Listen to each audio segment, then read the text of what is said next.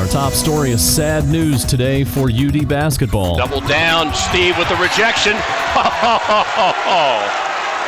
Steve says no.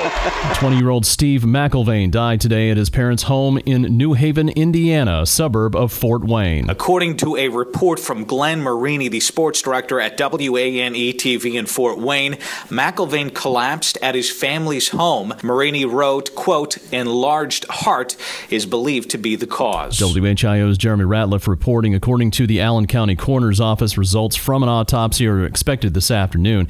We're joined now by the voice of the Flyers, Larry Hansgen. Larry, can you tell us what you remember best about the man, Steve McIlvaine?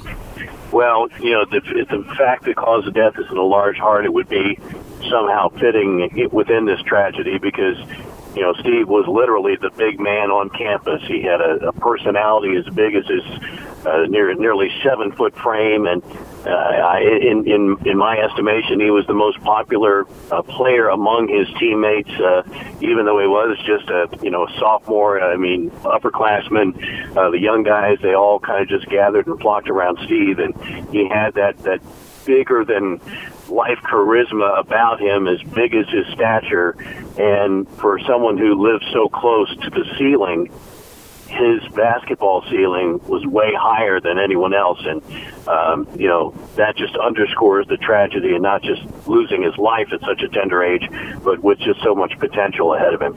This has to be a difficult time for UD, the campus, his teammates, the team, and everything. How does it look like they can recover from this? How can they move on from this? I tell you what, Ron, this unfortunately, I've been down this road before.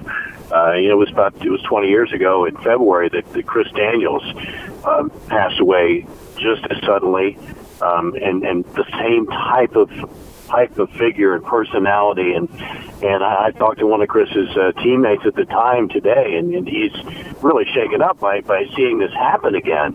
And I don't know. I don't know how you get beyond something like this. Obviously, prayers are with Steve's family, but you know what? There's another family, and those are his teammates and the coaches who put so much time and effort and truly cared. He came to the University of Dayton because he felt these coaches cared about him, that he wasn't just a cipher, not just someone to fill a spot on the roster.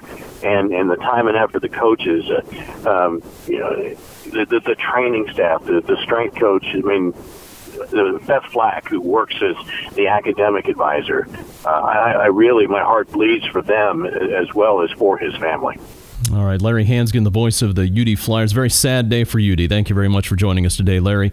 Larry will have more on this tomorrow on Miami Valley's Morning News at 5.